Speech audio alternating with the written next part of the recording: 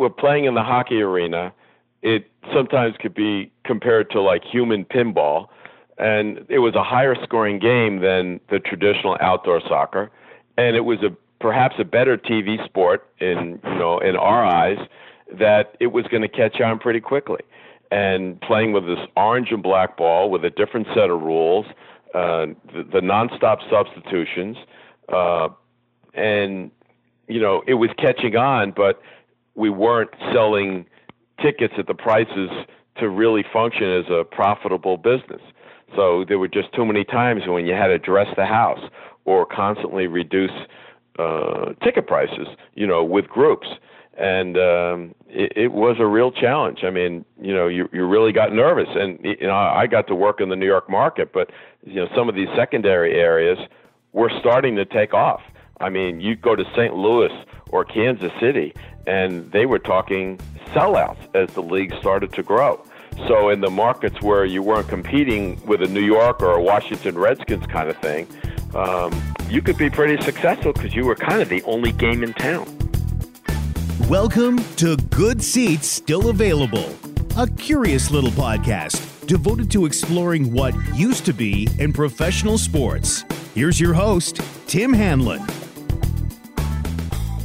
Yes, it's that time again, friends. Hi, Tim Hanlon here. How are you? Thanks for joining me, and it's Good Seats Still Available, as announced, the curious little podcast that is devoted to what used to be in professional sports. We are often accused, and rightly so, for spending quite a bit of time here on this podcast, at least in our early weeks, around professional soccer. Arguably the one of the key reasons for starting this little show, and we are guilty as charged, and we admit it. But we have spent most of our time until now focused on NASL, outdoor soccer exploits. We really haven't touched on an equally, in many respects, even more fascinating league called the MISL, or the Major Indoor Soccer League, at least the original version of it that ran from roughly 1978 to, I guess, the early 90s or so.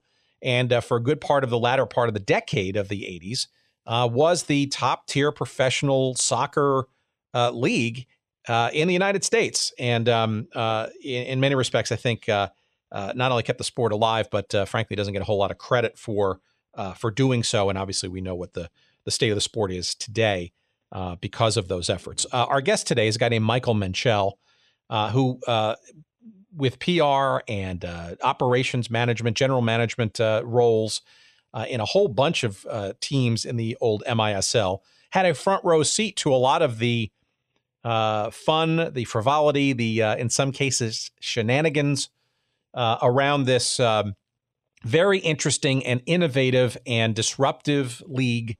And from a fan's perspective, was just a white hot comet, not just in Kansas City, wink, wink, nod, nod, of fun and excitement and action.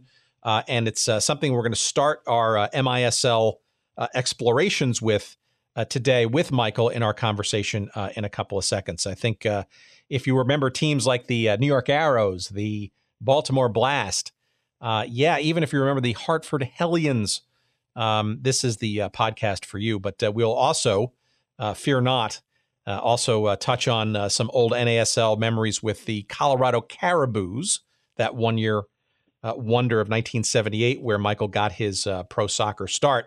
And your football fans should stick around as well, because Michael's journeys also took him, after actually starting in the NFL, and we'll talk about that with the Washington Redskins, to the St. Louis Football Cardinals back in the day as well. So you should all of you fans of those teams and more will likely enjoy our conversation with Michael Menchel in just a couple of seconds. Before we get to Michael and our chat, I again want to remind you that Audible is our sponsor of this episode and for numerous episodes thus far, and we thank them for doing so. And we also thank you, hopefully, for trying them out.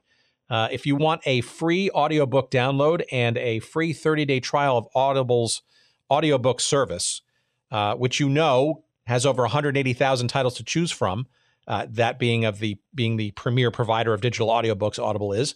That plays on just about any device you can think of, iPhone or Kindle or Android or any other 500 plus devices. Audible is yours for the free trying at audibletrial.com/goodseats. Again, that's a free trial, 30 days in length, as well as a free audiobook download if you go to audibletrial.com/goodseats. It is a fine service. I love it to death. I listen to books all the time, and Audible is the awesome way to do so. Again, go to audibletrial.com/goodseats. Give it a try. You'll find great stuff in nonfiction and fiction. You name the genre, they pretty much have it. Again, you can cancel at any time.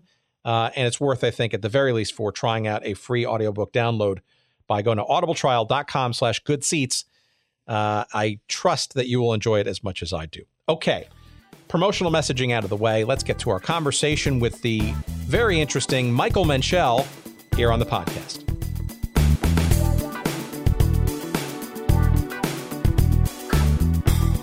So maybe we can start near the beginning.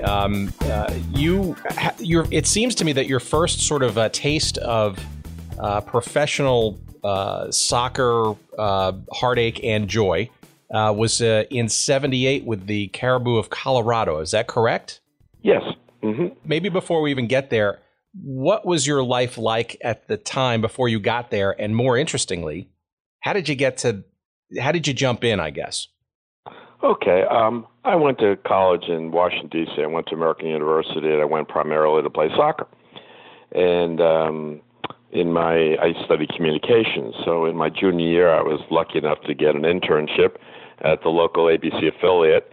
And I was basically a weekend copy boy and kind of worked my way up to weekday copy boy while I was in school, and got hired by the TV station when I graduated in '74. So I asked the sports guy, because like yourself, I'm a sports nut. I said, I'd like to go out to Redskin Park someday. And he says, well, it's very hard to get there. It's like the White House. You know, they don't let. I said, I'm just throwing it out there if a situation ever comes up. And like 2 or 3 weeks later, he said, George Allen said, you can come out and meet you. So I said, cool. So I put on the one suit I had in college and tie and kind of buffed up my afro hairdo and went out there, and it was like a fortress. First of all, it was a long way out. It was by Dulles Airport. And from Washington, D.C., I kept saying, gosh, that's a long way for sportscasters to go just to do, a 3-minute piece. So all the players are out there. I never saw an AstroTurf football field in person. It was pretty cool having natural grass and artificial turf side by side, and everybody in their perfect uniforms. And all of a sudden, this head coach comes jogging out, and the sports director introduces him to me, and I know it's like 6 minutes before practice is supposed to start. And we started talking, give him a firm handshake, and he said, do you ever think of getting into public relations? And I said, yes, that would be great. He says, well, there's an opening for a PR assistant with the Redskins because the previous guy went to the World Football League.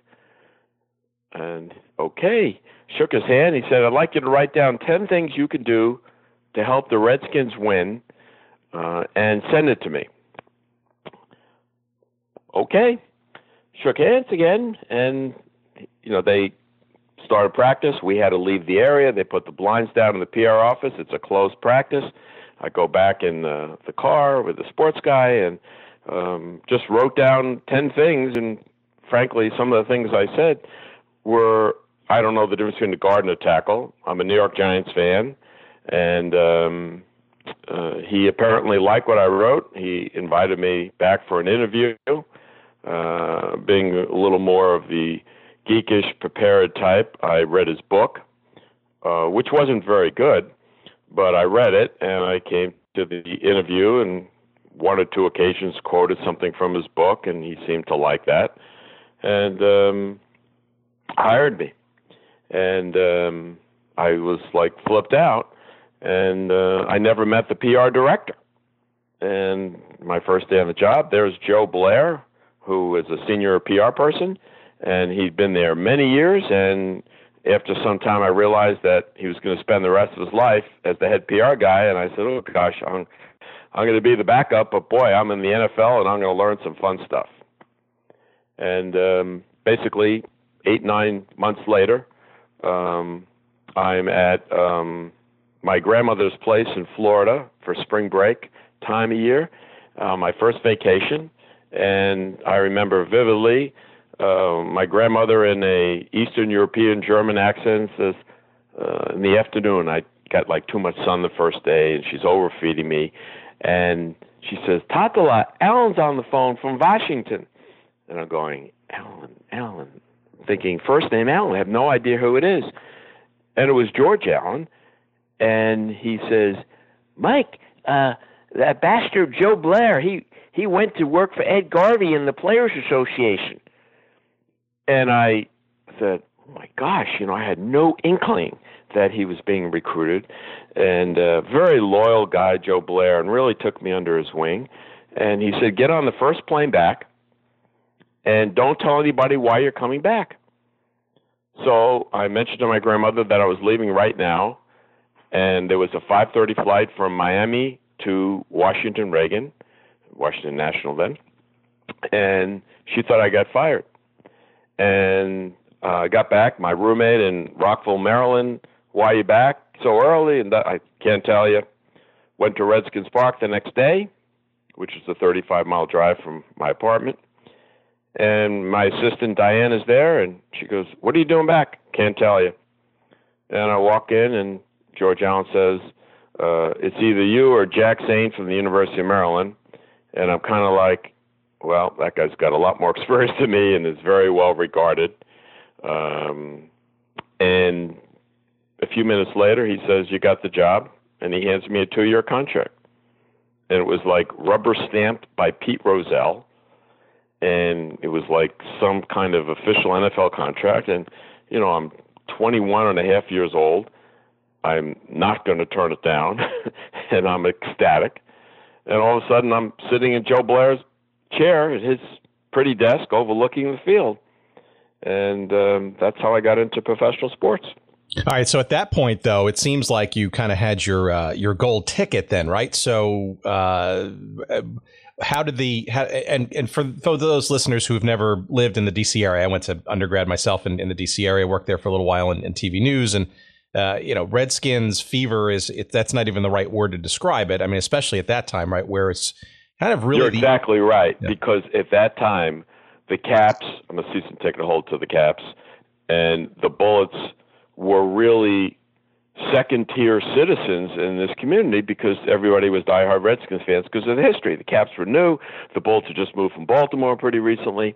And I literally, as I got going in the job, George Allen could announce to me that we signed 3 draft picks or signed 3 players. Instead of giving it to the media one shot, I could spread it out over 3 days, and it would be most of the time the lead story. And, unlike today's times, you really could have a lot to do with the way things were positioned and when it got out. And you did it when you wanted to do it. And it was absolutely fabulous. I remember just going on my first trip as an advanced person. I said, is this a mistake? This is a first-class plane ticket. And she goes, all department heads go first class. And I just freaked out. And I got to tell you something funny. We played the Cincinnati Bengals. So as a PR guy, I would go out on Tuesday for a Sunday game, and I go to the Bengals training camp, give a brief talk to the media, hand out videotapes, really an exciting job. Hand out videotapes, give pictures to the 2 local daily newspapers, and maybe do a radio interview or meet with some radio people or set some things up. And I had a Bloody Mary because I was flying first class on this airplane in the morning. And all of a sudden, the announcer goes, we're about to land in Covington, Kentucky. And I started freaking out. I got on the wrong plane, and I wasn't on the wrong plane. When you're flying to the Cincinnati airport, it happens to be just over the river in Kentucky. I think that's the last time I had a beverage of that kind when I was advancing a game. And I got to see a lot of the United States, and I got to go ahead of the team and represent the Redskins, and it was absolutely a dream job. It really was. All right. So give us some insight then as to how you would take that dream job and think that the dream would be even further extended in the fledgling sport of professional soccer circa 78 in Denver, Colorado, of all places. So I've always loved soccer. As I said in my little thing with George Allen, that I didn't know a guard from a tackle, and working for the NFL, it's kind of a lifetime job. And I got approached by two men, Dan Wood and Dave. I forgot his last name. Would this be the coach, Dave Clements? Dave Clements. Yep. Yes, thank you. And they said, would you be interested in coming to Colorado? And, I know how beautiful Colorado is. And I met them at the Twin Bridges Marriott, which no longer exists. We had breakfast together. And I flew out to Denver very discreetly and was blown away by the Rocky Mountains, by a new team owned by a rock star producer and a famous lumber company in the great Northwest, and the chance to do something in Mile High Stadium, and even an increase in salary. So I'd been at the Redskins for about 4 years, and it was great. And my contract was coming up anyway, and I just decided to part ways. And, some of my friends thought I was crazy, but, loving soccer, I took the opportunity and moved to Colorado and bought a townhouse and started working for the team as director of operations. The only problem was a big one. The attendance was really hurting. It was Orange Crush fans, it was Denver Broncos, and it was really a tough sell because it was a small soccer market at that time and a huge stadium to fill. If we were in a smaller 20,000 seat, facility, it would look a lot better and be more soccer fan friendly. So I stayed there, and all of a sudden the team is moving to Atlanta. It was a purchase, and I was engaged to a woman whose former lived in Atlanta, and she said she didn't want to go there. And I said, okay, and sold my townhouse. And a man named Bernie Roden called me up and said, they're starting this indoor soccer league, and we're going to get the New York franchise. And can I hire you as a consultant to come to the first league meeting? I went to the league meeting, and there were 6 teams, 6 owners, and the big name was Pete Rose, was an owner of the Cincinnati Kids, and I was really intrigued by being part of a new league, and Earl Foreman was the commissioner, and even though there were a lot of rookies in the room, it was exciting to be part of launching of a new league. And the gentleman, Bernie Roden, introduced me to his partner, John Luciani, and I became general manager of the New York team. And 4 or 5 months later, our first game was against the Cincinnati Kids. And Pete Rose was the name owner, and we are putting, literally where the New York Islanders played, we're putting AstroTurf product right on top of the ice for the first time. It came from Georgia. It was really an 11th hour production getting this ready. And I remember walking on it saying, oh, it's so cold and there's some seams here. Someone could get hurt. And just prior to that, the Cincinnati team wanted one of our players, a guy named Mario Garcia, I believe. And they said, what do you want for him? And I said, I'd like Pete Rose to kick out the first ball. And the general manager of the team said to me, is that all you want? I said, yes. So he said, sure. Never checked with Pete Rose. He just told me sure. And the opening game in the history of the league was I have actually a framed picture of the scoreboard at the end of the game of the Nassau Veterans Memorial Coliseum, where Pete Rose, who then was thinking of going to the Philadelphia Phillies, showed up in a private plane in a leather jacket, collared shirt, casual slacks, and he kicked out the first ball, this orange and black ball, and it got the media, including the New York Times, to come out to Uniondale, New York, to the opening game of this fledgling league. And we unfortunately had to paper the house because even though Long Island was a hotbed of recreation soccer, the ticket sales just weren't there, despite, decent amount of print advertising. And it looked like quite an event for the opening day. And my team won the game, and Pete Rose kicked out the first ball, and we had a bunch of nice media coverage, really because of Pete Rose, not so much from the Arrows. We signed Shep Messing as a goalie, who was a big-name soccer person, and the owner of the team had more to do with that than I, because it was quite a negotiation for a lot more money than anybody else in the league was paying. And that was my start. Yeah, so much to unpack there. But let me let's back up here for a second. So I actually a couple of years ago made a pilgrimage to the sports memorabilia store that Pete Rose literally spends about 4 or 5 days a week sitting and signing autographs for $50, $60, $80 pop. Wow. And brought a printout of, I think, what is now an iconic picture, and I'd love to get a more, quality or original version of it, of Mr. Rose kicking out that first ball at that first game. And in that picture, you see Earl Foreman, I think, on the right-hand side. We'll post this on the site when this episode is up. And on the left, I think John Luciani is clapping, and then there's the team sort of kind of in awe behind Rose, kind of, like they can't believe that this is happening kind of thing.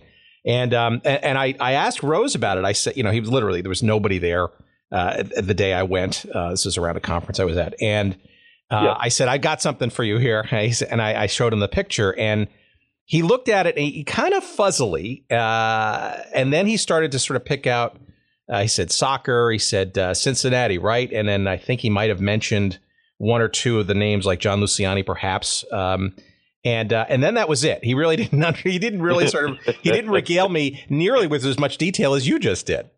Yes. Yeah. Unfortunately, I have a very good memory of all those minutia things from many years back, and it was just so exciting because it was the first game. And I remember some guy wrote an article. A guy named Don Marcus wrote an article for Newsday, and he talked about my clammy hands, because I was so nervous of something going wrong, of a player tripping on the artificial turf as the game started, or frankly, we don't have enough turf to cover the hockey rink.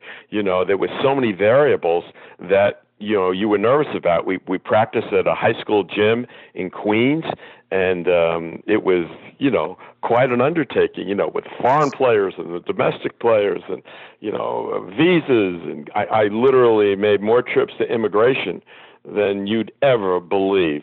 Even the owner, there were two owners of the team, Bernie Roden and John Luciani. And Bernie Roden kind of was the one who recruited me, and John Luciani was the front and center, high-profile owner of the team, and all he wanted to do was win a championship at whatever cost it, took. And we were able to sign a few talented foreign players that really helped us, especially in that first season. Well, okay. So again, I'm going to back up a second. So you're the Caribou of Colorado, which, by the way, has its own sort of interesting stories, right? I mean, we kind of glossed over the whole Jim Juresh. How do you say Jimmy Guercio? Jimmy Guercio, right? So obviously, well-known music producer. And if you ask the band Chicago about their feelings about him, they may have not so fond memories of his management of their career. And apparently, I guess the Caribou Ranch, his studio, was really the inspiration for the name of the team, right?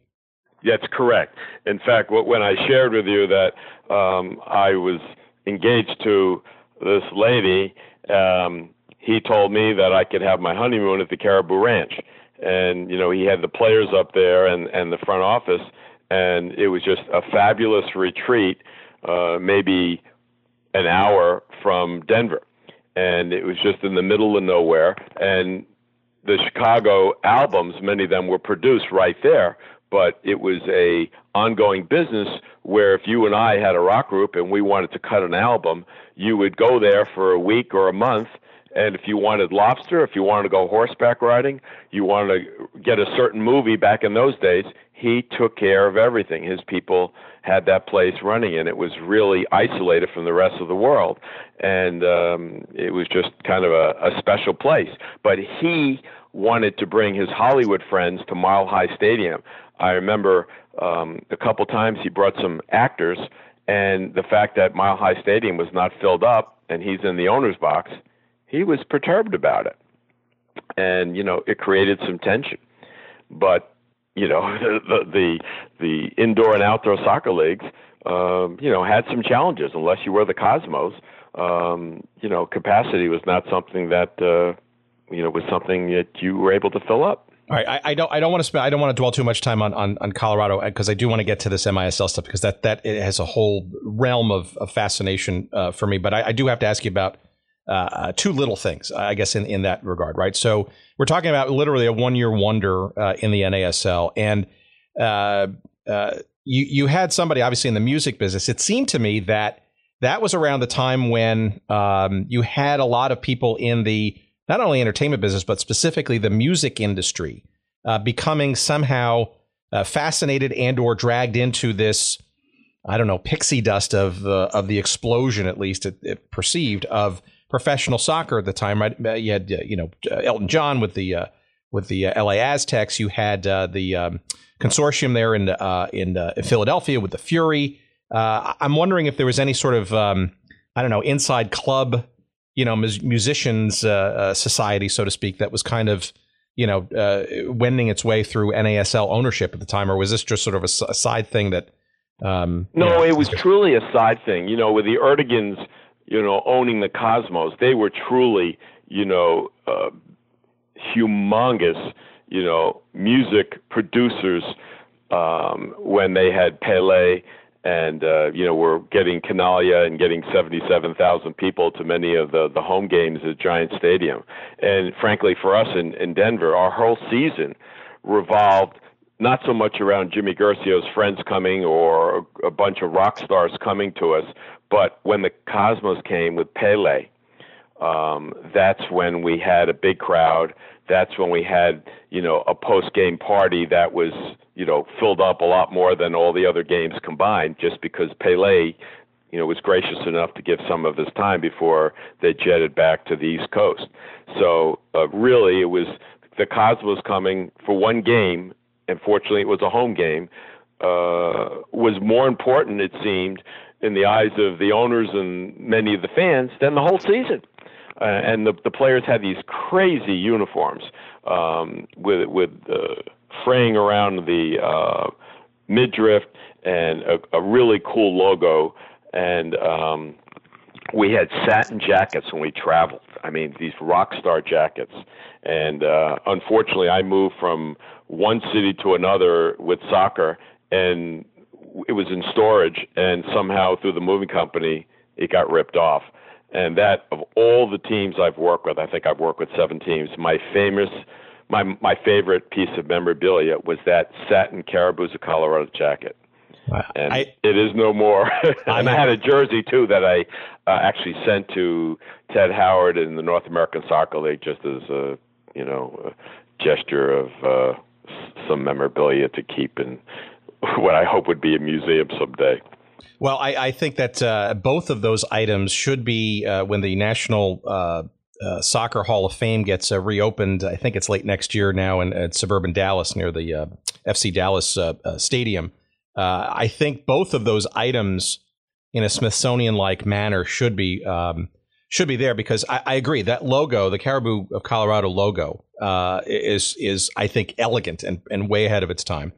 Yeah, and I still have some programs and like yearbooks, my business card. I had a business card from the Redskins and from the St. Louis Football Cardinals, but the business card from the Caribous, of all the ones I've had, was by far the most elegant. It was just so beautifully done, even though we only drew, 5,000 or 6,000 paid fans a game to Mile High Stadium in those days. All right, two little nits, and then we'll move on. I promise. The appellation of the team, right? So the official title of the team was what?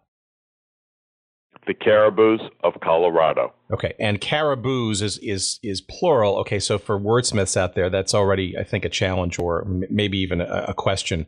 But obviously, it's known as Colorado Caribous, right? In terms of programs and that kind of stuff. I mean, did that ever?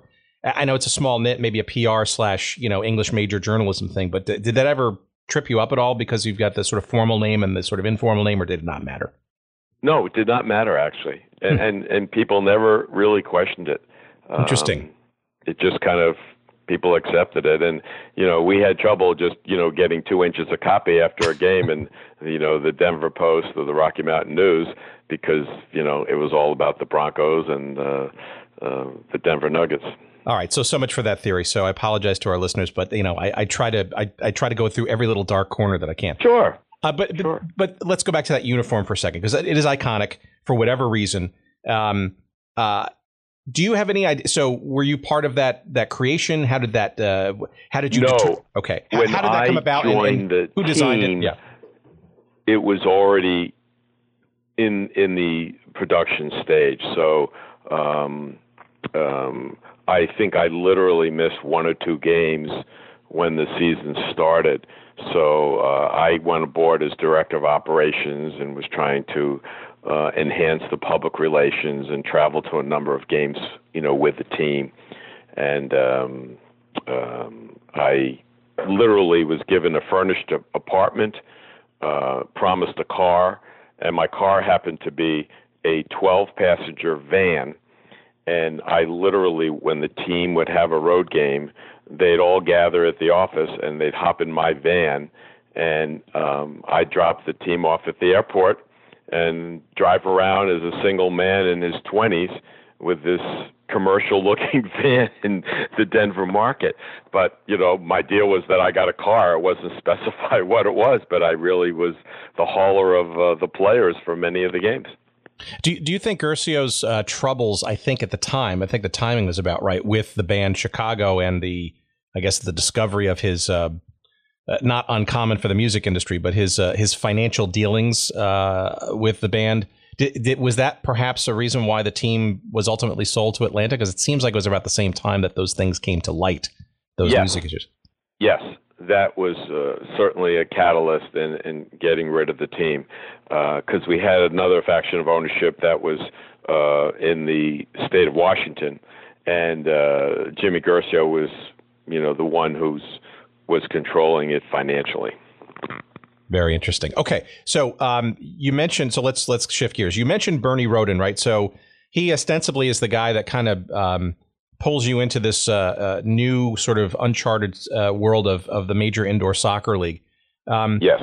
Were you, besides it being a new league, and obviously you've got soccer interest and background, but given your experiences in Colorado, right, not necessarily sort of gangbusters at the gate, et cetera, was there any arched eyebrow as you sort of decided to continue into soccer and yet now an unproven kind of environment? No, as a single guy and having some experience in professional football, I felt like, my experience could be an advantage, and I really enjoyed, from an entrepreneurial point of view, of let's find a practice facility. Who do we contact to get artificial turf?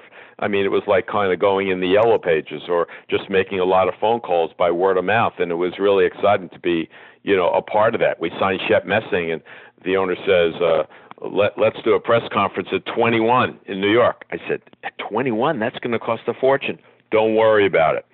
And we had no problem getting the media there because, frankly, it was the 21 club, and they got a free meal. And, John wanted to win, and John wanted John Luciani wanted the media coverage, and that's what we did. In fact, when I moved from Denver to New York, it was pretty much a lateral salary move for me. And after 1 week, I realized, living in New York, which is where I'm from, was so much more expensive than Colorado.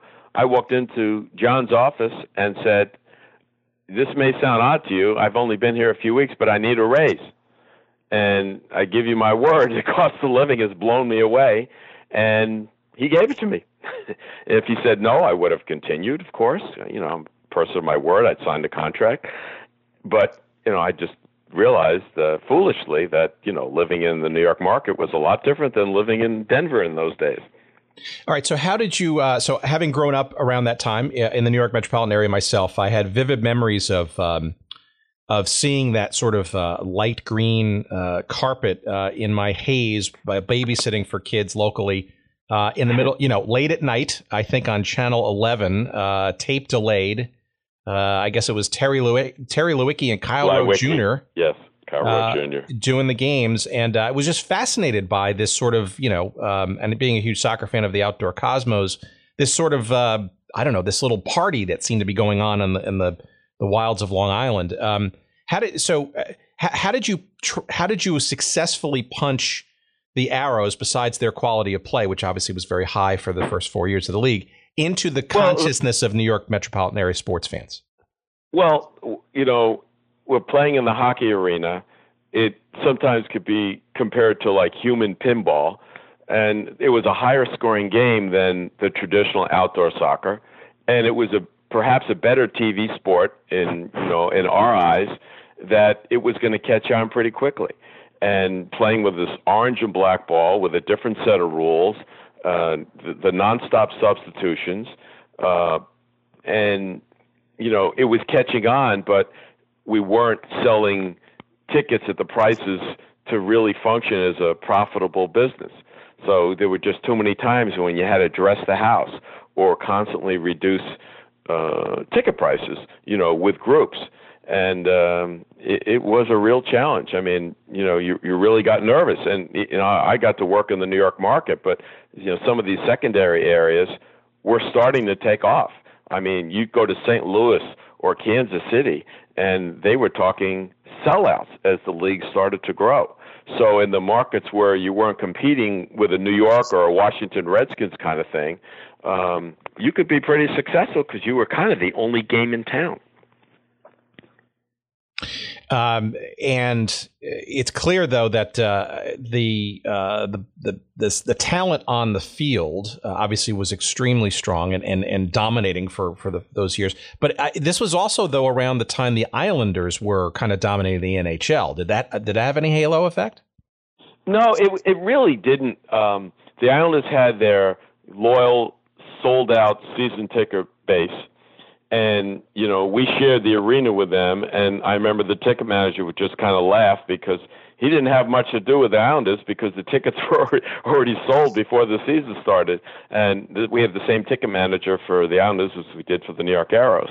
And he had a much more complicated job just, giving it to, the soccer coach who's got 28 people coming in, the logistics of meeting and getting this and that done. It just became a lot more complicated for him. But we had a lot of trouble. We got media coverage, but it just wasn't paying off at the turnstile. So let's talk about Bernie Rodin for a second, if you know him, because he seems to be the linchpin for some of your future gigs in the MISL. But I'm also really curious because you mentioned a little bit of time in your background about working with the Rochester Lancers, but that's not by coincidence, right? That Rochester Lancers job and or relationship with respect to the Arrows, right? Correct. And just to go back a step, so one of the original teams was the Houston Summit Soccer. And John Luciani, Bernie's partner, his son owned the Houston Summit Soccer. So in the second season of the Arrows, in December, I remember it was just cold and snowy in the New York area, as it is all the time in December. He said, would you consider going to Houston? The man who's running that team has done some things that we don't think are so honorable. And I said, sure. So literally 2 days later, I'm on an airplane to Houston. Kenny Cooper was the coach, and I took over for this gentleman named Burl Cohen. And literally they had someone drive my car down and gave me a furnished apartment, and I started working with Houston Summit Soccer with Kenny Cooper. And we had a very successful team on the field, but again, the joke around the Houston market was the three teams in town, the three sports that are most popular are high school soccer, high school football, college football, and pro football. So soccer was really way, way back there. And John Luciani's son ran the team. So I stayed there for one season working with Kenny Cooper. We won our division. We were runner-ups to the New York Arrows in the championship game. And it was very awkward for me. And, walking around as a general manager, I'd work for the other team and, sign many of the players that were on the opposing team. But, here I was wearing my Houston outfit, if you will, hoping to topple them for the championship. All right. So I was at that championship game, as a matter of fact, in New York. Oh, you were? Yeah, strangely. So then Bernie said to me, in his New York accent, "Hey, kid, we have an ownership in the Rochester Lancers of the North American Soccer League. Now that the indoor season's over, would you consider coming up to Rochester and be the general manager of the team?" So I flew up to Rochester with him from New York, and it was just a horrible day weather-wise. I met the other owners, and they were not impressive. I talked to some of the employees, and they were worried about their last paycheck. I asked if I could read the newspaper clippings of the previous year in town, and there was a lot of negativity. And I said, they asked me to sit in this other room, and they had their board meeting, and they came out, "Congratulations, you're the general manager. We voted you unanimously." And I said, "Thank you, but I will decline the invitation." And I remember getting off the plane with Bernie, and I don't know if it was the Democrat and Chronicle or the Times Union, one of the two Rochester papers, actually had my picture on the front page of the newspaper. The front page, not the sports section. Menchel to be named Lancers GM. And I wish I had a copy of the newspaper still, because it just totally caught me off guard. And having met the local owners, I just didn't feel comfortable like it was going to be a good fit or a right career move for me. And I got on the plane with Bernie going back, and in his accent, "I admire you, kid. Turning down the thing, I'm going to have something, we'll keep you and you'll have something to do, and I admire you for turning them down," in so many words. So it was, a good feeling, at least, going back when I said no thank you. It was just a dreary day in Rochester, and the offices were deplorable, and I just didn't think it was an ownership group at a time I really wanted to get involved with. One of our previous guests, Terry Hansen, who went on to the Atlanta Chiefs, interestingly, an interesting intersection. This was a couple of years probably before that period of time, and I think he was referencing, I guess, sort of I don't know if it's shady, but it's sort of a creative way to run the franchise almost on a yearly basis, where I guess the team was incorporated one year, and then the next year it would incorporate separately and differently. And it just seemed to be sort of a comedy of, but you had a franchise there that, frankly, without it in the earlier part of the decade, perhaps might have helped ensure the demise of the NASL, because they were there in the thinnest of days. And I guess it just seems that that thinness continued as the NASL became more popular. But it was really interesting for me, having worked with both leagues, because the New York owners said, "Hey, let's loan our players to the Rochester Lancers, where we have an ownership in," and I would do loan agreements between the Major Indoor Soccer League and the North American Soccer League, and vice versa. And the North American Soccer League office was not very happy with me. But, I had the approval of ownership to move players back and forth, and if a player was making $40,000 a year, and you could divide it up between, two markets with two different teams, it made sense financially. And, we worked very hard to accomplish that. All right, so let's talk about that for a second, because that's a really interesting dynamic, right? So the fact that the NASL was not sort of, I guess, pleased at that, but that was also kind of a model that was going on in Houston too, right? With the Hurricane? Yes, you did some good research, because I actually forgot about that. Yes, we had financially it made sense to, take the players. You didn't even have to fly them in. They're not doing anything in the off season, so to speak. I mean, outside of some conditioning, and most of them had a chance to make a little more money and play soccer at a nice level. So it was a win situation, and you also had fans who were familiar with the Hurricane players in the North American Soccer League who would come play in MISL. So Kenny Cooper, who was a goalie, our head coach, he played in Blackpool in his early years, but he played in the North American Soccer League. So, it was very easy for him, having a relationship with the local players and such, to bring some players over across the street, so to speak. And we were very successful in terms of wins and losses, not as successful in terms of attendance. Yeah, that in Houston in particular, on both sides of the aisle, it seemed. Yeah. Okay, I just one last point on this. So the NASL not necessarily enamored with this sort of, I guess, shared player kind of agreement. What about the MISL management? Were they kind of okay with it?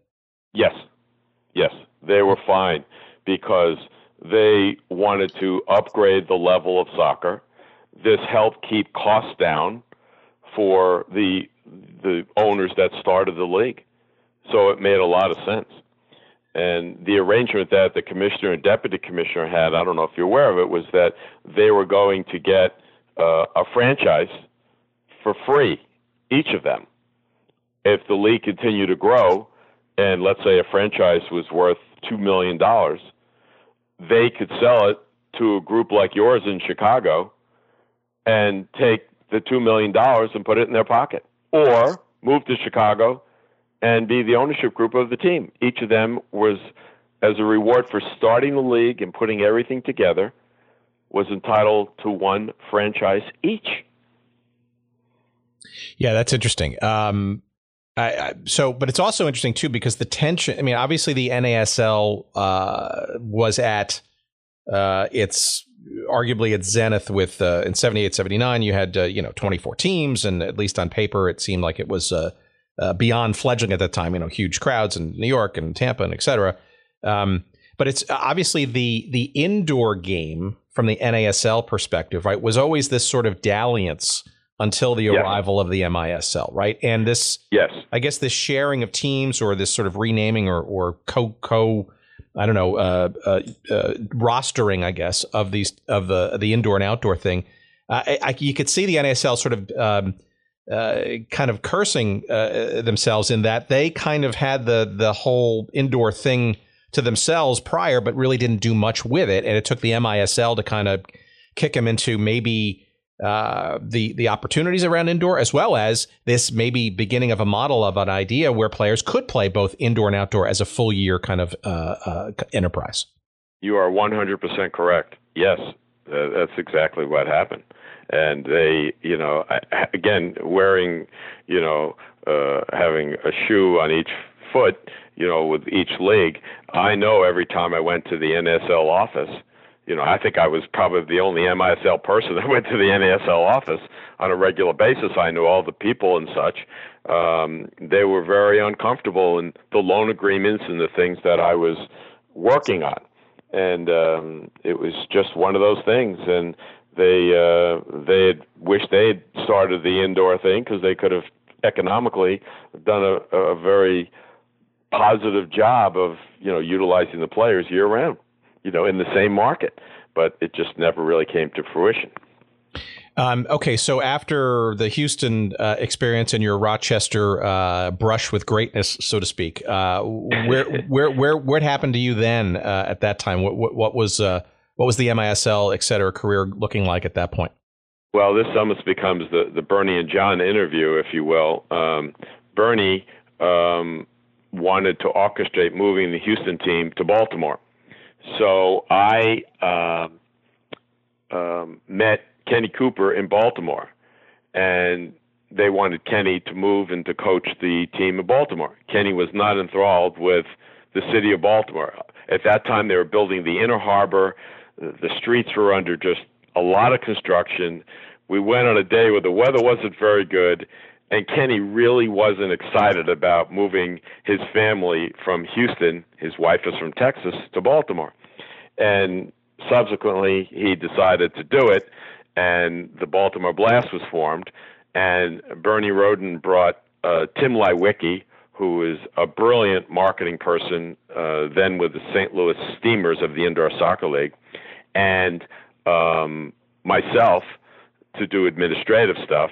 I left Rochester and literally got in my car and drove to Baltimore, and we opened up shop in the Baltimore Civic Center, and Kenny Cooper virtually brought most of the Houston Summit soccer team to Baltimore, and we started playing there. I hired the ticket manager of the New York Arrows to come down to Baltimore, and we wound up getting some of the Rochester players, and it just really took off. It was very successful in Baltimore. That was the first time I was with a soccer team that, we weren't giving away tickets. We didn't have to paper the house. We had really strong media coverage. The hockey, the Bullets had moved to Washington, and we were the primary tenant. I mean, the other tenant was the Baltimore Skipjacks of minor hockey league. So it really took off. The media embraced the team. Kenny Cooper was just a very, very likable figure to start the team. Tim Leiweke did really a superb job in marketing the team. It was a smaller arena, so you didn't have a 15,000-seat capacity. You had something that was more like 10,000. And we were doing very well at the Turnstile and doing well on the field. Yeah, there are a number of teams that were sort of credited with sort of the sis boom ba, I guess, of the presentation, right? Which today is now very commonplace in all of Major League sports, right? But I think maybe what you're talking about is, for those who don't remember or weren't there, right, a Baltimore Blast franchise that, I think in many respects was the template for pregame introductions, and it was fun, and the music and the. There was a great Sports Illustrated article, I think, written by Frank DeFord, if I'm not mistaken, about sort of the. And ironically, I was very much involved with that because when I was jumping ahead after Baltimore, I left, and Earl Foreman, the commissioner of the league, said Hartford is having some ownership problems. Would you consider going up there? I said no. And my sister moved to Connecticut, and this put me within an hour of her. So I took the job working with the Hartford Hellions and jumped up there working in the Major Indoor Soccer League with Hartford. And after one season, the team was sold to a group in Memphis. And I elected not to go. I bought into the Hartford Hellions training facility. It was an indoor tennis facility with one hockey rink with turf on it. And we converted that to a more of a soccer-oriented sports center. And then Earl, so the team moved, and I'm there not working for a professional soccer or sports team for the first time in my adult life. And Earl Foreman calls me up and said, would you be do some consulting for our All-Star game in Buffalo? And I think he paid me $5,000 to come out there for 7 days. And I said, sure. So in the middle of winter, I go out to Buffalo, work on the All-Star game. And one quick side note, which I think you'll find interesting, I tried to get someone famous to kick out the first ball of the All-Star game. And the Edmonton Oilers were playing and staying at our hotel. I ran into Wayne Gretzky, who was certainly a teenager at the time. And I walked up to him, just like you'd walk up to anybody in the hotel, because in those days there wasn't like a zillion fans bombarding him. And I said, would you be interested in kicking out the first ball? I'm here with the All-Star game of the Major Indoor Soccer League. And he was familiar with the league. He said, I'd be happy to do it. I'm like, oh, my gosh, this is so cool. I can't wait to tell Earl Foreman. And he goes, well, you have to check with our coach. The coach's name was Glenn Sather. Glenn Sather was playing racquetball in the hotel. So I waited till he finished playing, and he came out and said, I have no problem with that, but you have to talk to Peter Pocklington, our owner, back in Edmonton. So a day later, Peter Pocklington called me up, returned my call, and said, why the heck would I want to promote your league? You're a competitor of the National Hockey League. And he basically hung up on me. So that was the end of getting Wayne Gretzky, who at one point I thought I had in the palm of my hand to kick out the first ball, because the way the schedule went, he was going to be in town for that time period. Right. So anyway, I go back to my indoor facility in Hartford, where I'm doing this entrepreneurial thing of converting it to 2 soccer fields. And Earl calls me up, Earl Foreman, and said, would you be interested in being the PR guy for the Major Indoor Soccer League? And it was the office was in Philly, and Earl lived in Potomac, Maryland, which was kind of unique dynamics. So I met him at his home in Potomac, his home office, and he said, we're moving the league office to New York or Washington in the next 3 to 6 months, so we'll put your stuff in storage. And I said, okay. We agreed on a salary figure, and I moved to Bala Cynwyd, and we never moved the league office. So I spent 2 years working for the Indoor Soccer League in Philadelphia, and I lived in Earl Foreman's apartment. It was a furnished league apartment, and Earl came like once or twice a month, and he stayed in the master bedroom, and I had this furnished place to myself, totally at no cost. So my job, being at the league office in Philly, was every Tuesday I'd go to New York and I'd knock on the door at Sport Magazine, Sports Illustrated, visit some of the national media, and try to interest them in the Indoor Soccer League. And at SI, I had involvement with the Redskins over several years, and visited with Frank DeFord, who wasn't always in the office. And several weeks later, he called me up and said, my editor wants you to do a major story. He said, major story on your league. So the next thing I knew, I arranged a dinner with Earl Foreman, Frank DeFord, and myself at Duke Siebert's restaurant in Washington, D.C. And Frank DeFord said to Earl, I'd like Michael to take me around to as many games as possible in a week. And I literally lived with Frank DeFord, may he rest in peace. As you know, he just passed away in the last 10 days, and I really got to know him. We stayed in every hotel in a room next to each other. We sat next to each other on an airplane, on an Amtrak. We went to as many games as we could in the league, and he wrote this 16-page article on the Indoor Soccer League.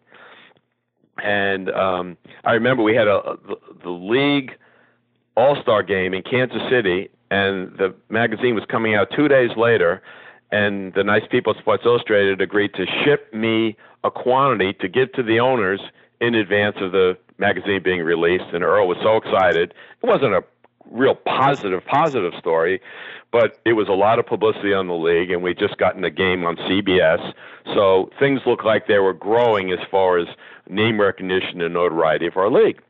And it was Frank DeFord that put together this beautiful piece. And what you mentioned, too, about the crazy introductions in Baltimore, Sports Illustrated called me up, and they wanted an illustrator to come out and do a painting of the crazy introduction. And I have literally a framed picture of that. I wound up doing 250 lithograph edition of that main feature in Sports Illustrated that we gave to each owner of a team in the league, and Earl kept the original, and that was kind of we hope was a big step in the growth of the league, was getting the publicity in SI through Frank DeFord doing a piece on us. Yeah, that for our listeners, that drawing is just it's tremendous. It's fascinating. I'd love to get an original copy of that somehow. That's it's really something. But that article, he no fan of soccer though historically, Mr. DeFord. Correct. And definitely. What was the feeling of that exposure? Right, that no exposure is bad, because you can clearly see in that article a little bit of hints of cynicism, right? Yes, and he talked about, I think the headline has something like "Show Sex in the Suburbs," how soccer was appealing to the suburban soccer playing community, and that they were trying to get the female audience by these sexy indoor soccer players wearing short shorts kind of thing. And it wasn't a flattering feature, but it was exposure in a magazine that had never given us more than a few inches of copy. Over the years. They may have done something on Shep Messing, but, that was our, big exposure, if you will, and having someone like DeFord do it as opposed to a no-name, added to the whole situation. And, it all coming out in, before an all-star game in Kansas City where we had a sold-out crowd and there was enthusiasm to expand the league, and there was a positive side, even though the article was not, 60% flattering to the league.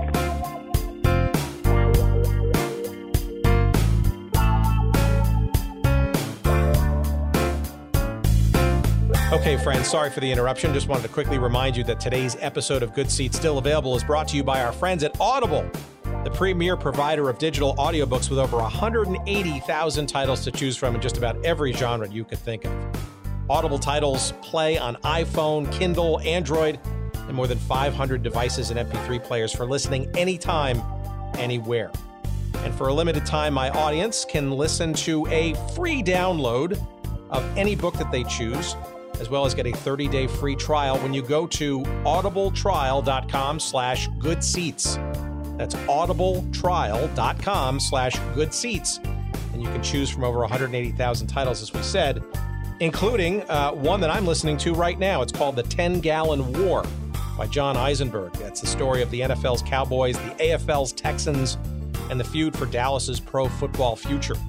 Another one on my list, which I have yet to download but is on my queue, that could be interesting to our audience here, is called The National Forgotten League by Dan Daly, entertaining stories and observations from pro football's first 50 years. Those are just two of the many thousands of titles to choose from, and not just in sports history, but you name the genre that you might want to listen to, and Audible's got it. By the way, two guests perhaps that we'll have on the show, hopefully sometime soon. But again, go to audibletrial.com/goodseats for your free 30-day trial, as well as your free audiobook download to try it out for yourself. Again, that's audibletrial.com/goodseats. And now, back to our conversation.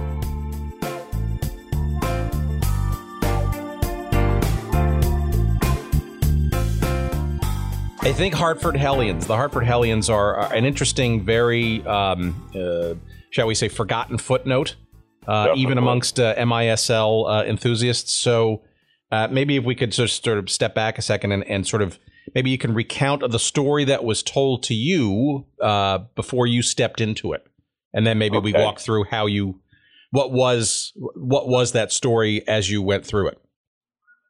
Yeah, so I'd worked with the Baltimore Blast, and my job as vice president of administration was to compliment Tim Lewicki, who was just a marketing whiz, and he put the bodies in the seats and really generated tremendous enthusiasm. And I used some of my PR background with the radio, TV, and newspaper to really get people excited. And the media was looking for something that would, grab them in Baltimore. And after 2 years, I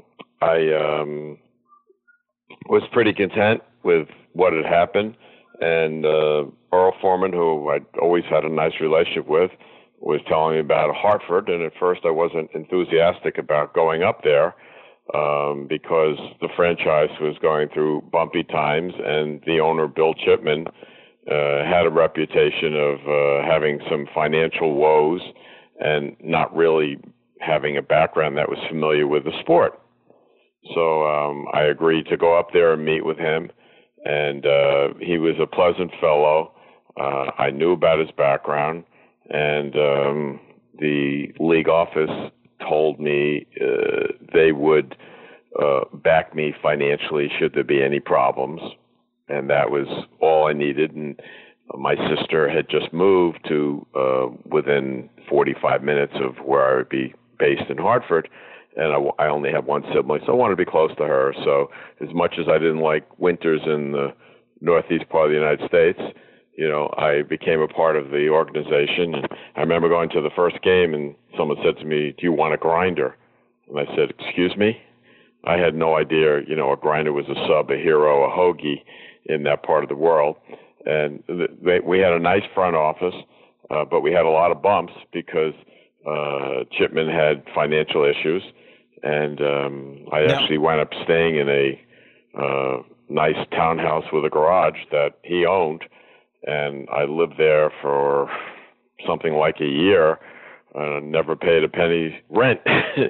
So financially, it was worth it for me personally to be up there.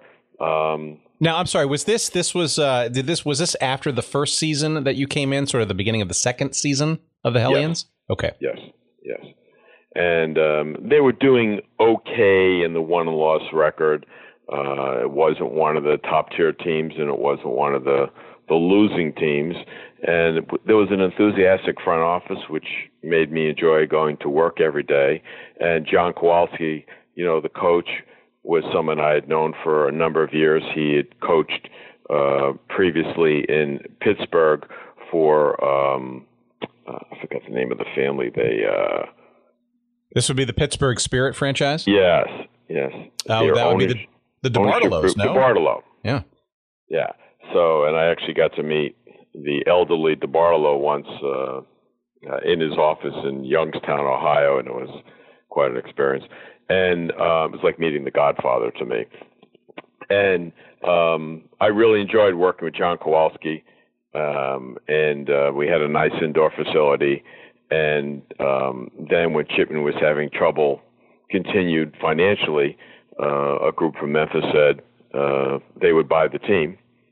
And I wasn't enthusiastic about it. I had met a woman who is now my wife of 32 years, and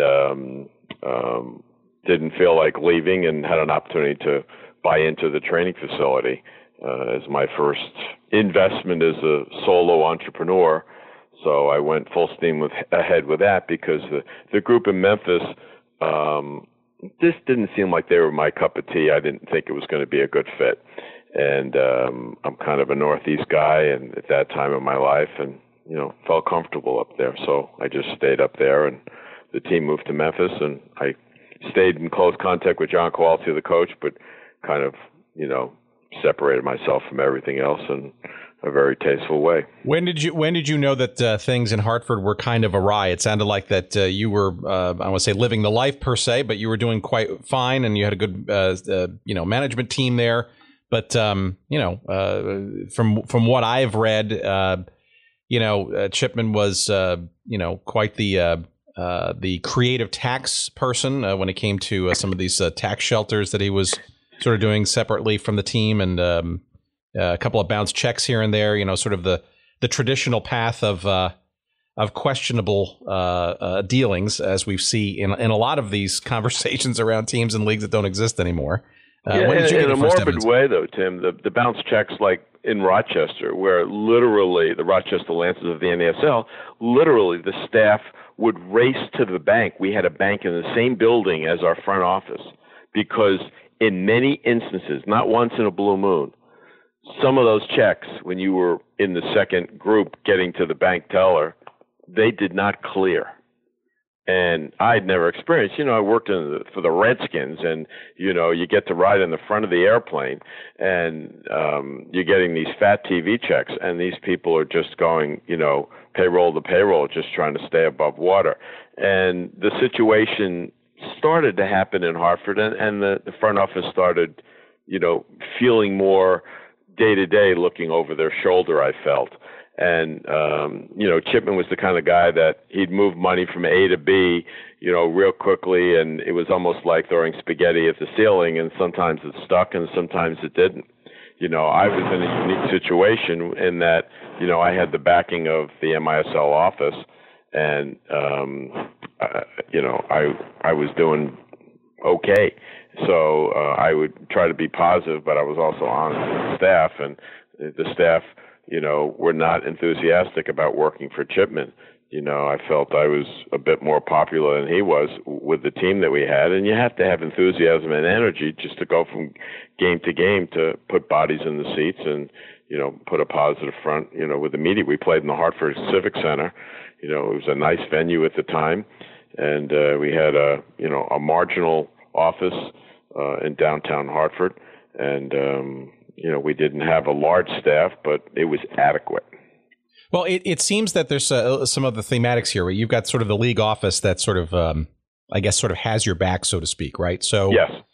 Maybe you can speak just kind of briefly to that. So how much of the league, was, kind of how much of the league was string pulled, if you will, from the central office? Right? Because it seems like there's a lot of at least understanding or coordinated efforts to keep sort of things going league wide, where, arguably these should be independent franchises and teams and all that kind of stuff. But it seems like it's almost like an invisible hand of sorts.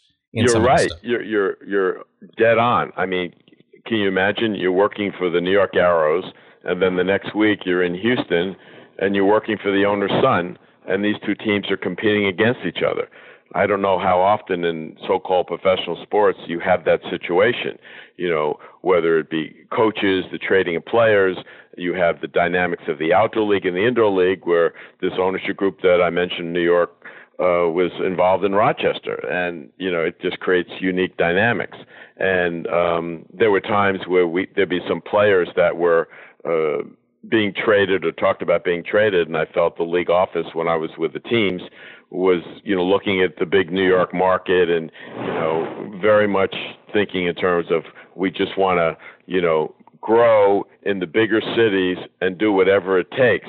And there were certainly times where they may have crossed the line as far as doing things the right way, as other major leagues today operate in our country. All right, so but it didn't stop you from being absorbed back into the league offices, right? So I guess after I was having fun, Tim, and that's is I told you. I mean, I had the honor, the pleasure, right place, right time of working for the Redskins. I think I'm still the youngest PR man in NFL history, being a PR director, and to go to soccer because it was truly my love. And it was more of an entrepreneurial kind of thing, and to get to kick a ball around and just interact with international soccer players, to me was more fulfilling than a right guard or a right tackle. The NFL was kind of locked. It's a job for life if you want it to be that way. And the soccer league always had bumps. I remember one time when I worked for the league office, President Reagan invited the heads of all the sports leagues, and I'd say major sports leagues, but they invited us also, to come to the White House. And I wound up representing the league because Earl Foreman was working on getting a new expansion team. The deputy commissioner, Charlie Avranian, was in Phoenix bailing out a team about to go bankrupt. And the two of them, as much as they wanted to have a presence at the White House with the NFL commissioner and the baseball commissioner, so the PR guy, much further down the totem pole, I went to the White House and I had lunch with Ron and Nancy Reagan, and I have all these pretty pictures of it in my room here. And just because it was a constant thing of being reactive to owners just having financial problems and trying to replace this franchise in another city.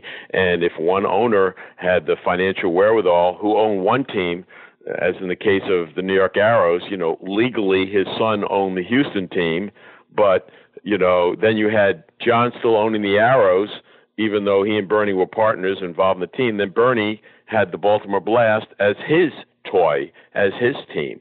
And it was really interesting because, you're talking to John Luciani, he'll ask you a question, and in a way, he has his hand in the running of three teams.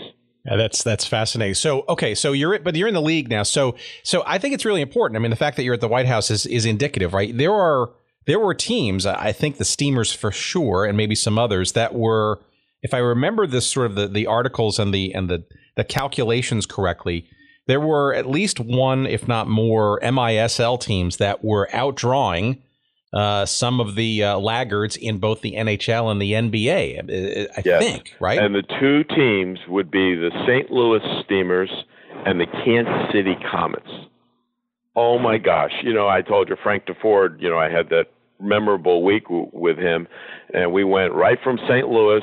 You had Stan Musial as one of the owners of the team, so I had dinner with Stan Musial and Ben Kerner and another gentleman, and then we go to the old Checker Dome with that Old Oregon, and you got a full house, the crazy fans, and as you mentioned, the lavish introductions, which Tim Leiweke orchestrated. Then he moved to Baltimore and then topped it even there.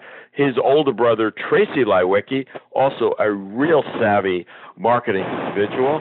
He ran the Kansas City team, and these guys were just the reason the league had the good notoriety that it did.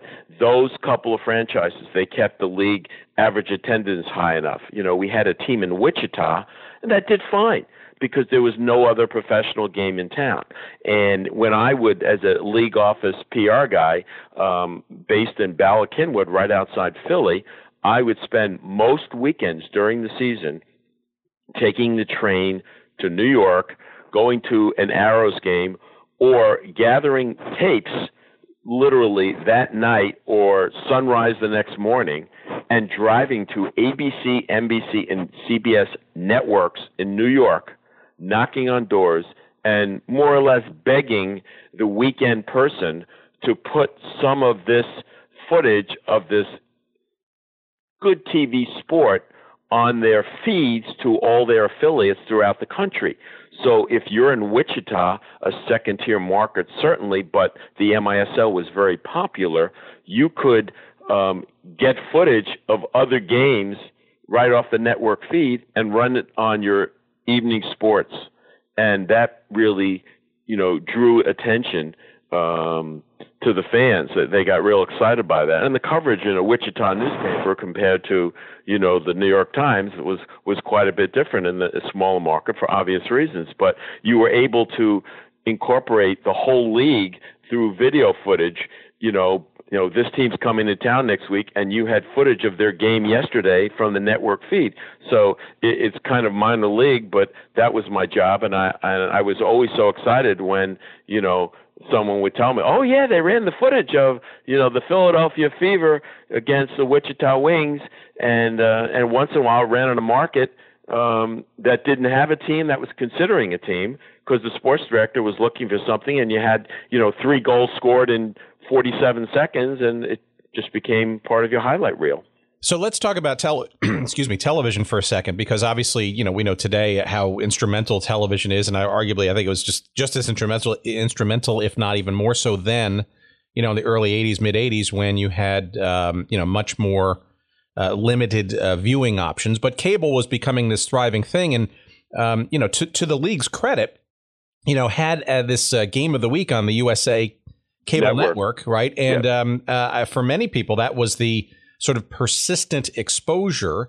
And I know there were some dalliances with even broadcast television. I know CBS broadcast a game or two of the finals over time and that kind of stuff. But can you describe sort of the hot and cold maybe relationship of the MISL with both cable and just anything related to television? Yes. Earl Foreman, our commissioner, developed a relationship with Kay Koplovitz, who was the head of the USA Network, and they struck a deal to do more or less a game of the week. And we had Al Trotwig, who was a good announcer, doing the games, who loved soccer, and it had kind of a following. And you had the fans in Baltimore and St. Louis and Wichita, really getting decent ratings because their fans just wanted to see MISL soccer, even if their own home team was not playing in it. And that went on for a couple of years. They did the All-Star games, and it just became a weekly thing you could count on of watching indoor soccer. And it also allowed us to, spread footage around to other markets in the United States. As far as CBS, we hired an agent, a big New York agent. I think his name was Jim Morris, and he worked a deal out with CBS. We certainly didn't make money off it. I think you're actually paying for it or backing it at the MISL end to have, a game that year broadcast from Cleveland on CBS with John Tesh announcing the game. And that was just, our hope and prayer that this was going to put us over the top. And, of course, the game would air on Saturday afternoon, probably the worst time to have TV programming, but it was sports. It was on a weekend in the wintertime, and there we were, and we were hoping it would increase from there. It never really did, but we kept Jim Griffin was his name, and he was with the William Morris Agency, the gentleman we had under retainer for several years that would knew the heavyweights and had the experience to help us get our foot in the door. But once we got the foot in the door of a CBS game, Tim, we didn't really were able to develop it further than that. The ratings weren't there to justify continuing it, and it was kind of a curiosity to the sports fan that was pushing channels on their TV. Many people only saw it for the first time, but it didn't take off like we hoped it would. I actually met Kay Koplovitz a couple of times in my professional life in media, and she has some interesting, and I'd like to get her on at some point to talk more specifically about, because in many respects the MISL and sort of sports became kind of a linchpin in the early days of cable to kind of separate a USA Network from some of the other sort of startup TV channels. But she did regale me, and I need to get more detailed with her about the specifics as to why of some, shall we say, rather contentious conversations with Earl in terms of renegotiating or renewing contracts and whatnot. And I got the sense from Kay that he was quite the intense negotiator when it came down to certain aspects of getting television coverage. Yeah. I mean, Earl was a tough cookie, and he is a very shrewd negotiator. But I'll tell you something: when you've got a unique situation, which we talked about earlier, Tim, where he and Eddie Tepper, the deputy commissioner, had a contractual situation where they could get a franchise whenever they wanted, year 2, year 17, and they would get that at no cost to them.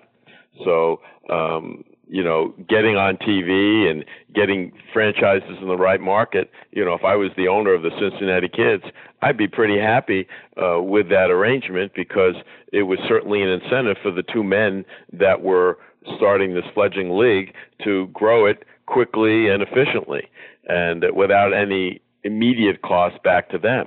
And I think the deputy commissioner had a team in New Jersey for a season, and Earl never wound up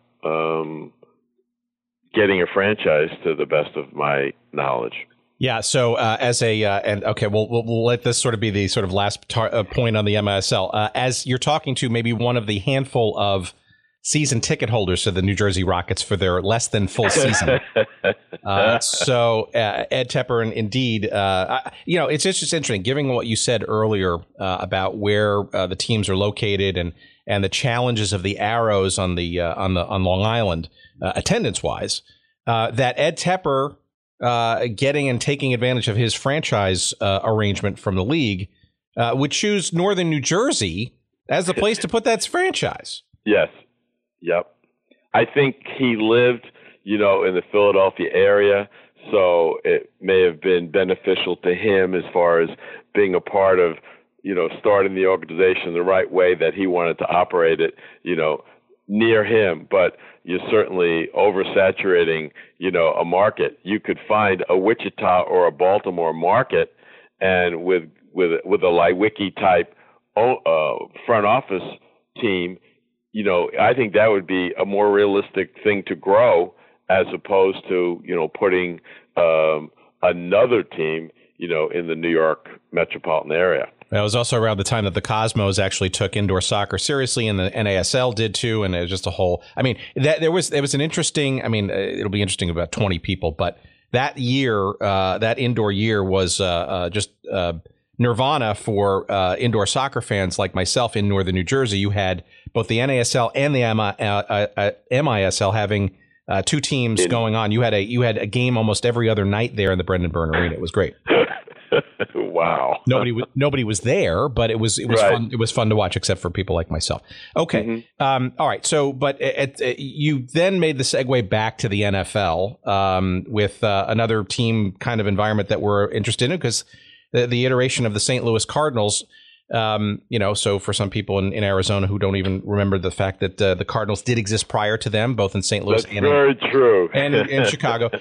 So how did you sort of segue from the MISL and then back to, I guess, relative stability maybe in the NFL? Yeah. I don't want to project on you, but no, you're not putting words in my mouth. You're exactly right. I enjoyed working as the PR person for the MISL. I finished 2 years of it. I was having no problems. I was enjoying going to work every day. And it was pretty neat that I was doing my own thing, because your boss was in Potomac, Maryland, and you saw him a couple days a month or at a game at best. And, I was able to do my own thing, and I had a budget, and we had a staff, and we were getting things done, and I had PR meetings, and we'd actually have these people ordered to fly into town to try to move things up a notch as far as notoriety and creating awareness. So we had the All-Star game in St. Louis, and I was at this point engaged to a woman who just moved down from Hartford to Philadelphia, and within a couple weeks is the All-Star game in St. Louis, so I flew my fiancée out for the week or 5 days that I was there. And a buddy of mine named Kurt Mosier, he was the PR director of the Cowboys when I was the PR director of the Redskins. And had been in the league many more years than me. And he said, Michael, Bill Bidwell would like to have lunch with you tomorrow at the Stadium Club. Would that work for you? And it was a good time in my schedule. I said, sure. So it'd be nice to see him. When I advanced games, because I was in the same division, the Redskins and the Cardinals, I always had one trip to St. Louis, and St. Louis always came to Redskin land. And I always made a point of seeing him and talking with him, and had a nice relationship with him. And he had a reputation, perhaps in the 80s, of being a very frugal man running the organization, and they had some mediocrity except for the Don Coryell years, the Cardiac Cardinals. So I have lunch with him, and he said, I remember he had a bow tie on, we're in the Stadium Club, and he said, there's a couple of PR openings in the NFL. Would you be interested in leaving the Indoor Soccer League? And my initial reaction was, I'm getting married. To your point, Tim, there's some humongous security in being back in the NFL, and I kept thinking of San Diego. I think the San Diego job is open. So I said yes. So a few minutes later, he says, well, I'm looking for a PR guy here in St. Louis. And I didn't realize that Kevin Byrne had left. Kevin Byrne has been with the Baltimore Ravens since their inception, and is a friend of mine. And we sat down and talked, and he offered me just a terrific opportunity. And I said, let me talk to my fiancée. And she was kind of like, where's St. Louis on the map? She's a real New Englander. So I signed a 2-year contract, and I left the Indoor Soccer League. And it was, worth my while financially, and the security of getting married, because the league, the MISL, was doing satisfactorily. But the NFL was doing terrific. So, thinking as a family man for once, and not as an entrepreneur, happy to move from one market to the other as a single guy, I jumped on it and went to the Cardinals. I mean, since I left college, I've been in 9 states with different sports teams. And, I figured, well, this will be a permanent arrangement. And from every little thing to helping me with the financing of my house and giving me a bonus for signing and paying airfare to my wedding, my best friend's wedding. I mean, this Bill Bidwell was just being so generous to me. Instead of putting me in a hotel, he put me in a suite in downtown St. Louis. And it was just one thing after the other, and we really hit it off. And I was very happy there.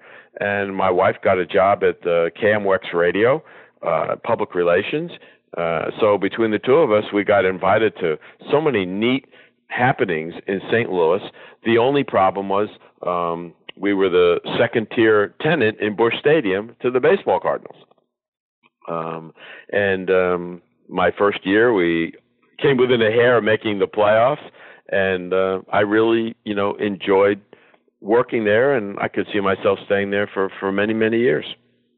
Were the seeds of a move from St. Louis being sown that you could tell at that time? Yes, in my second year, it was Jacksonville or Phoenix, and it created a lot of tension. And I was fine moving because I felt like I'd have a job for life and could start a family and have the comfort of working for the same organization and building equity. And my wife wanted nothing to do with Phoenix. She's a New Englander. And I said, what about Jacksonville? If we go there? And she was like, I don't know. I said, well, it's warm weather. And she wasn't enthusiastic about it. And ironically, the Cardinals were in the World Series my second year. And a dear friend of mine from D.C., who just started a speakers bureau, the Washington Speakers Bureau, called me up and says, I know you don't have tickets for the World Series tomorrow night, but I'd love to take my dad. And I said, well, actually, I have 4 seats to every game, and you can have my seats. So he flew out with his dad, came to the World Series game, stayed in my townhouse, and the next day he asked me, hey, would you be interested in joining the Speakers Bureau? I said, no, I'm very happy here. I have a 2-year contract. He went back, and as my 2-year contract was up, I'm prepared to renew. I've got an excellent relationship with Bill Bidwell. We're kind of a 500 team, but we're in a good division. I'm enjoying the camaraderie with the other cities and the PR directors who were still there from when I worked for the Redskins in the 70s. So for me, it was kind of a coming home. And I got on the Super Bowl detail, which meant I got to go to the Super Bowl every year for 10 days working with the media. And it was just a really cool situation for me. And the off seasons are not as intense as they are now, and it wasn't a 24/7 job like being a PR director of a team is with the 24/7 nature of sports. And I was very, very comfortable. And I'm at the Super Bowl in New Orleans, and I get a wine and cheese basket from these two men, Harry and Bernie, and said, we'd like you to fly to Washington. We'd like to talk to you about joining the Speakers Bureau. So I said, fine. I said to Carolyn, I'll go visit my friends. And my wife's name's Carolyn. And very happy in St. Louis. Was sure, Bill Bidwell would keep me on for as long as I wanted to do. We were making some headway media-wise. And all of a sudden, they made me a financial offer. I said, well, let me check with my wife. I went upstairs, called her up, and she said, absolutely, that's close to New England. Let's do it. And, to her, the only salt water, she's a beach person, the only salt water in St. Louis was the saline solution in contact lenses because the Mississippi River didn't suffice as an ocean to her, even though many people in the Midwest, to them, it was their Atlantic or Pacific Ocean. So I sat down with Bill Bidwell, and he was very gracious, and he said, is there anything I can do to keep you here? And I said, no, I've made the decision, I want to start this thing. And I got very lucky and became part of a very successful lecture agency. And that was the end of sports for me.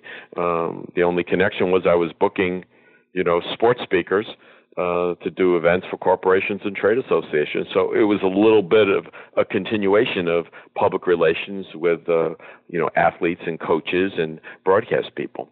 All right. So as we wind it down, did you? I got to think that you're leaving sort of the pro sports sort of excitement and electricity and entrepreneurialism, especially on the soccer side. There was a bit of maybe a wistful kind of. Did you ever miss any of that sort of excitement as you became a bit more, shall we say, stable career-wise, or were you? Was it a period of time that you kind of knew that was kind of done and then you needed to move forward? Well, I had relationships with the NFL from the 70s, and I really kept in touch. And every time, I had my MISL trips to New York every Tuesday. I'd take the Metroliner to New York and knock on the doors. I would visit the NFL office like every 3 trips. and say hi to the people and stay in touch. And they actually help me, with Sport Magazine. And, I just talked to so-and-so and he'll meet with you next trip to New York. And, so I kept the communication there. And I got to do instant replay. They called me up, and it was my first fall with the Washington Speakers Bureau. It's the lecture agency I work for. And I remember one of the two owners said, I know you're going back to the NFL, we're not happy with you doing instant replay. And I said, well, I'm doing it on a weekend. I don't miss any company time. And, I said, I give you my word, I'm staying here. And the instant replay was enough. I did that for 2 years. And that was enough of my NFL, dosage that I needed. And the idea of booking Terry Bradshaw or Joe Theisen, people that I knew from my NFL days as broadcasters and players, and being with them on site and that sort of thing, had a similarity and an overlap to some of the stuff, that I did in the NFL or with the soccer league. So I frankly did not miss it at all. And I wound up working at the Speakers Bureau for about 27 years.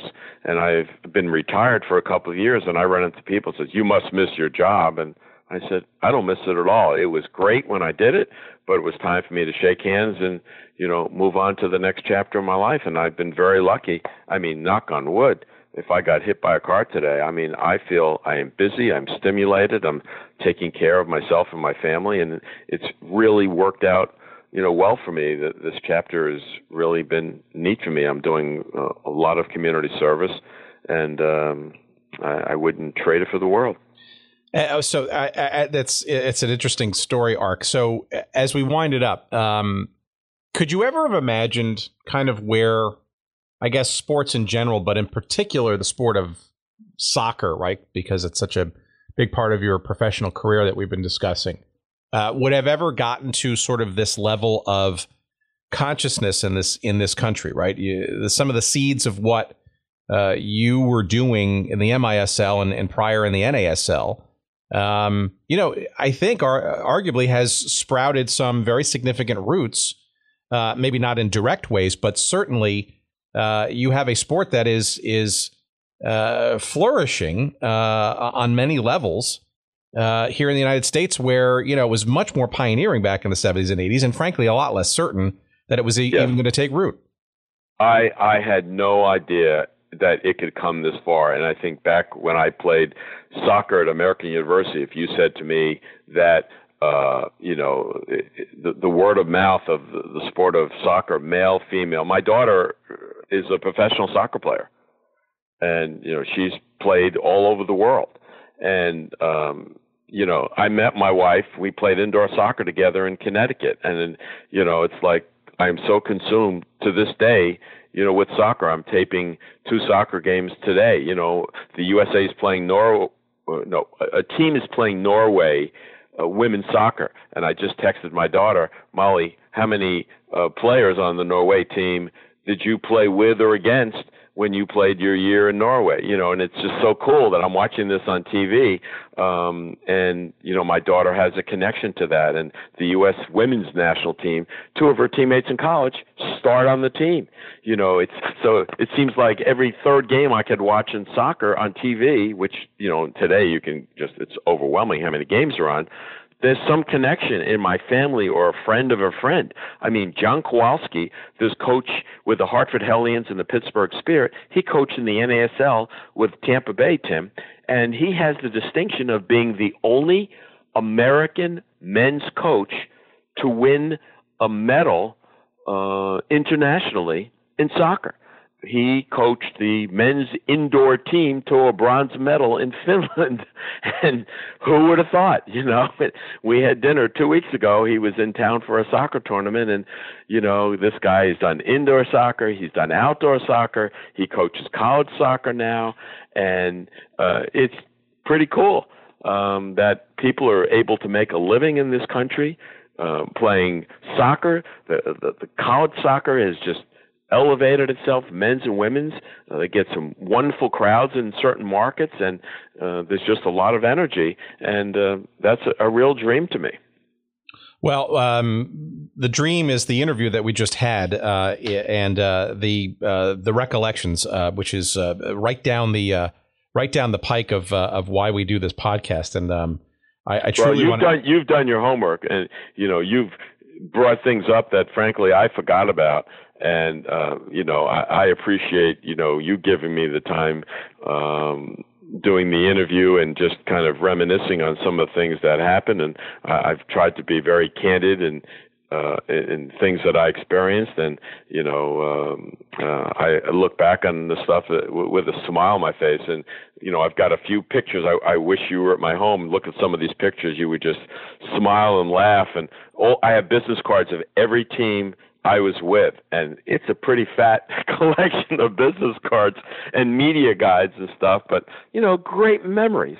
And I still stay in touch, with some of these people. I'm going to a wedding in Croatia next month, and I'm hoping to see this guy, Steve Jungle, who, I signed as a player with the New York Arrows many years ago. The Lord of all indoors. Well, you can expect an email from me to try to figure out a way to somehow get him on the show at some point. There you go. And Freddie Gregurov played for the Pittsburgh Spirit, prolific goal scorer, then from Yugoslavia. He went to the New York Arrows, and John Luciani created this unique deal, and he drove my car while he was going from the Philadelphia Fever to the New York Arrows, and my license plate, New York license plate on my Cutlass Supreme was Arrows. That was my license plate, and Freddie Gregurov drove my car. John Luciani gave him my car and, worked a deal with me financially. Steve Jungle lived in my furnished apartment in North Shore Towers in Floral Park, New York. And, I'm down in Houston working for that team, and I get this phone call. It's Freddie Gregurov. His real name is Furdo, and his last name is spelled G-R-G-U-R-E-V. He goes, "Mike, this is Freddie. I effed up your car." I said, "What'd you do, Freddie?" He says, "No oil." He never changed the oil. The car had no oil, and it was a lot of money in damages. And he goes, "Don't worry, John will pay for everything." I remember the phone call like it was last month. And here I am working for the Houston soccer team. This guy is leaving the Fever, going to the Arrows, driving my car, and the other players living in my apartment.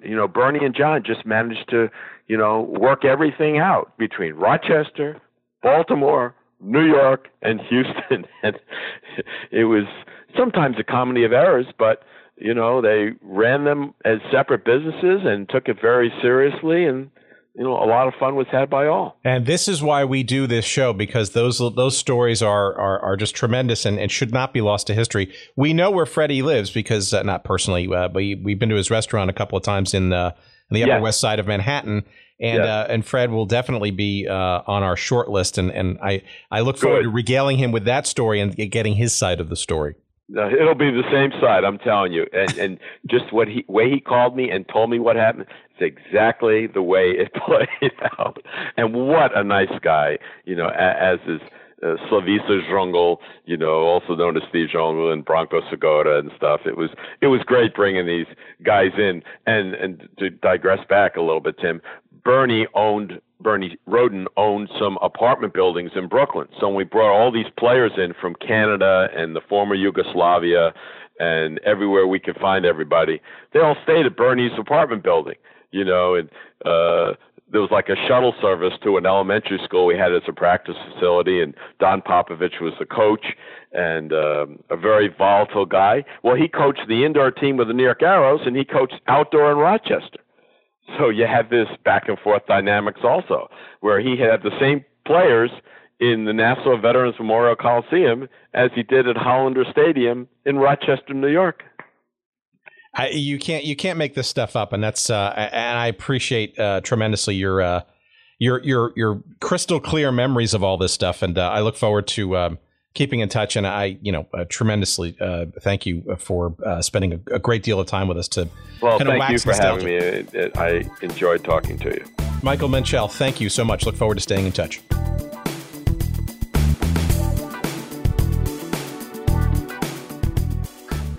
Okay, there you have it. There's our chat with Michael Menchel, whom I thank tremendously for being with us and regaling us in some, eye-popping stories. And I always learn something from these conversations, and I certainly hope you do too. At some point, I almost look at this as a public service. I mean, come on, where's the last time you heard anybody talk about the old Hartford Hellions, or even remember the old Houston Summit soccer franchise, or heck, even debate the merits of the fringe heavy Colorado Caribou uniforms back in 1978. I dare you to find somebody else that's devoting any time or discussion to those very important topics and more than here on this podcast. And we love regaling and all that stuff. We love discovering new tidbits and information about such. And we love you for listening to us, and we appreciate it tremendously. We encourage you to keep doing so. Please subscribe to us on iTunes, or wherever you find great podcasts. If you really like the show, please tell a friend or 10 of them and have them do the same thing. Show some love for us on social media, of course, please, on Twitter. That's at Good Seats Still. You'll find us on Instagram at Good Seats Still Available. You will find a Facebook. That's it. Facebook. That's what the kids call it today. Page devoted to the show. And if all else fails, you can always go to our website for, all the information that you need about the show. An old episode, you want to find a book or a video or some other thing that we mentioned on the show, that's the place to find it, is our website, and that is goodseatsstillavailable.com. Visit there early and often, and there's lots of fun stuff to do. We will get an email list, newsletter going at some point soon. You can sign up for that too, all that kind of stuff. Goodseatsstillavailable.com. All right, I am babbled out, and I appreciate you listening this far in this show. We look forward to seeing you soon, and until then, take care, everybody.